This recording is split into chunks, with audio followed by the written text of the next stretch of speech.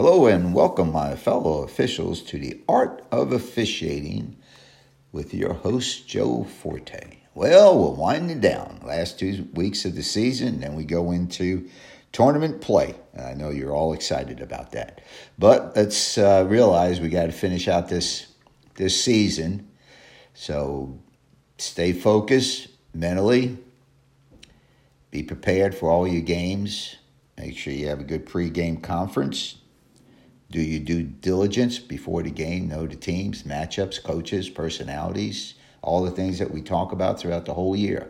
Nothing changes. Okay, these games are important now because we have teams that trying to get a better seed in their prospective tournament or trying to get to the NCAA tournament. So these games are important. In our last 2 episodes, we talked about the center and the trail official as it relates to the subconscious mind. Today, to close out the triangle, we're going to talk about the lead. You know, when you talk about the lead and you kind of analyze the lead position, it's really could be in some ways a complex position. Because in the lead, when you think about it, most of the plays that you're refereeing are plays that are coming towards you. You're on the baseline, not much area to maneuver yourself. You usually have the crowd behind you, camera people behind you, or in some cases, a wall in some of the gyms that I've been to that you can just reach back and touch. So it's very important that you maintain a wide position, but we'll get into that very shortly. When we transition on a new possession from the trail to the lead position, it is imperative that when the ball comes into the front court on the strong side, that you are outside the ball. For the most part, you will never be inside the ball. Now, you will be in a position inside the ball when there is a jump shot taken from the corner behind the three-point line, right? You're going to be inside the ball. All other cases and play situations, you're going to be outside the ball. And that's important. It's important because the lead position is probably the only position where you position yourself for the next play. Excuse me for a second as I take a little sip of coffee. Thank you. You're always putting yourself in a position to referee the next play. And that's why it's so important that you stay outside of the ball when it's on strong side. Now, as we know, when the ball comes to the center of the court, which is the free throw lane line extended up, you're going to be in a closed down position. That is like what? Somewhere 3 feet off the edge of the backboard? Somewhere in that area. Now, the only reason why you want to be in that closed down position is because if the ball enters weak side, either with a pass or a dribble, you're going to be able to rotate over in a timely manner. You don't have to run or anything. You just, with an accelerated pace, just get across the baseline to ball side, okay? Now, when the ball is on weak side and you have a quick drive to the basket, you want to pinch the paint. Okay, what does that mean? Just take another step closer. This way, it puts you in a position to referee that play. You're going to referee a secondary defender coming across, and you're going to referee basically the lower part of his body. We don't want you refereeing up above on the rim. That's taken care of by the center and the trail. So when you have a quick drive to the basket, pitch the paint, referee the secondary defender coming across, and that's your play. Okay, so let's go back to just basic position of the lead. For the most part, when you come into the front court, you're going to be refereeing off ball, right? Ball comes into the front court, strong side, outside the ball. Now you're going to adjust your position according to the ball. Ball goes to the top of the key, you close down. Ball comes back to strong side, you move back out and get outside. Now, why is that important? It's important because it puts you in a position to referee the next play. So if you have a drive to the basket and you get a good wide angle, you're able to referee the secondary defender. The trail is going to have primary defender. And if there's a miss, you're in perfect position to referee rebounding plays. If the offensive player dribbles and stops at the elbow on strong side and takes a jump shot, being outside in, you're going to be able to referee the elbow of the shooter.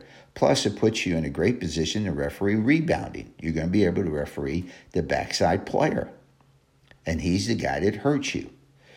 So your subconscious mind should tell you that when you have a drive to the basket, you got to stay outside. You position yourself to referee the next play. Now, when the ball goes to the top of the key, as we said, you're going to close down.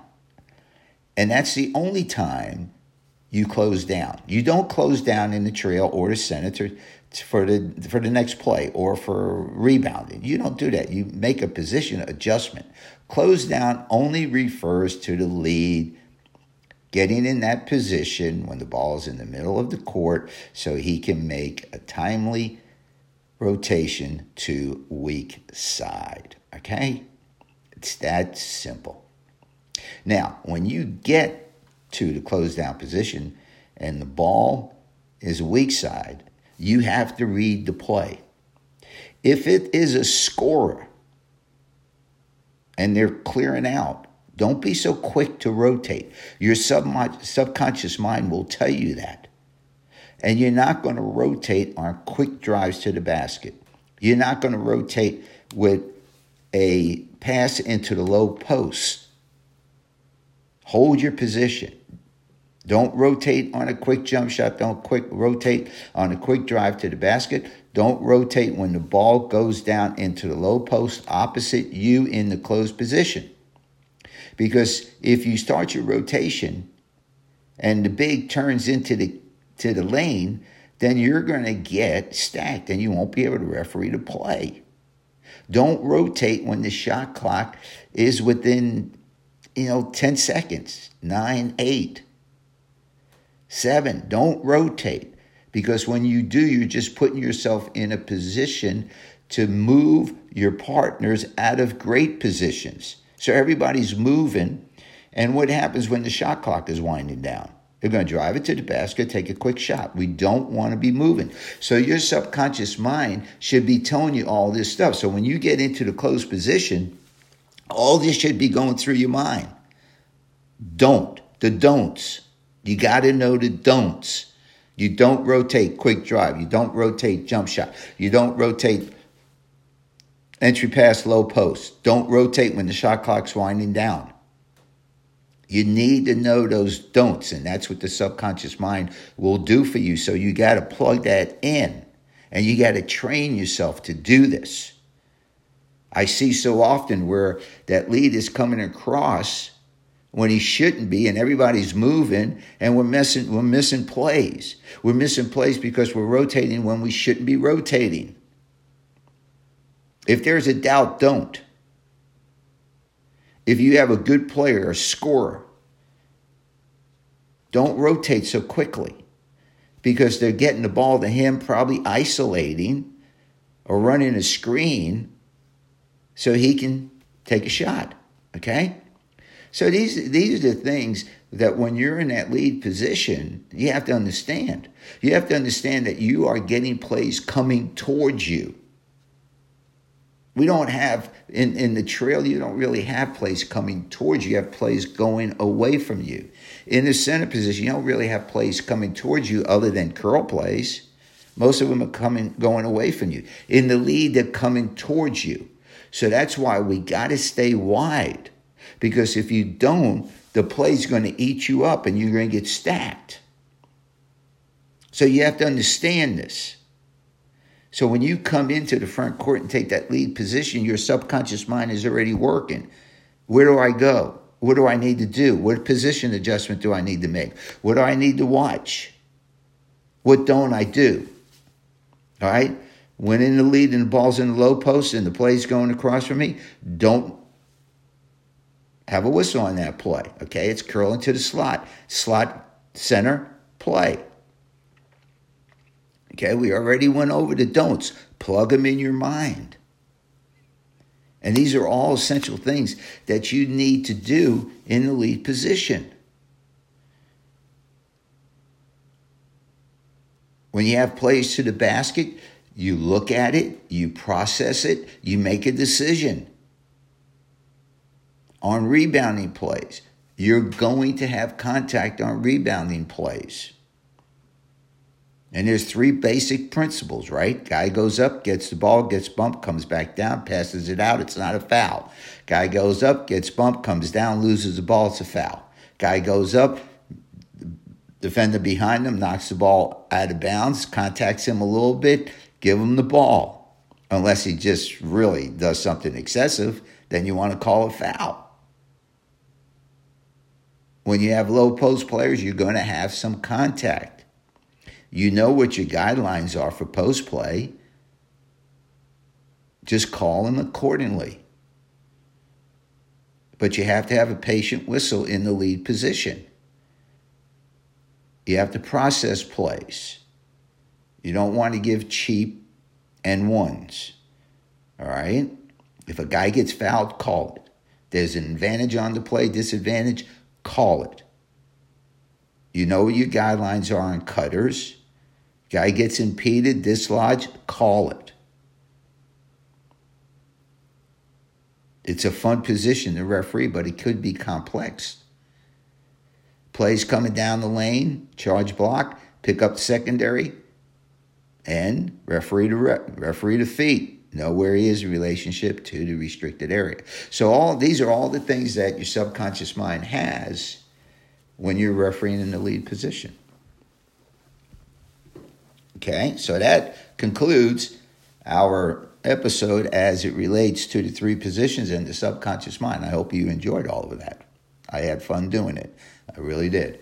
And some other notes as just going through my mind here as I'm sitting and thinking about basketball and some of the things that we do. And, it's really important that in the last couple minutes of the game now, we got to get together. The crew chief has to come together. Has to talk about situations. You talk about team fouls, individual fouls. You talk about possessions. You talk about can he run the baseline or can he not run the baseline. The score, time, all of that. You got to factor in. As we get down into the last 10 seconds of the game and the team's down by 3, right? Hey, they're probably going to shoot a 3. Or they could drive it to the basket real quick, score because the defense is going to let them to score, and then it's going to call a timeout. All right? So you got to understand all these situations as you get down to the closing seconds of the game. And also remember this, okay? When a team calls a timeout in the last closing seconds of the game, they are drawing up a play, right? So it is imperative that we do not take a possession away from them on a marginal play. The screen has to be a no-brainer. If they come up and set a back screen, it has to be so bad before we call it. Anything that's questionable, you don't call. Don't take the possession away.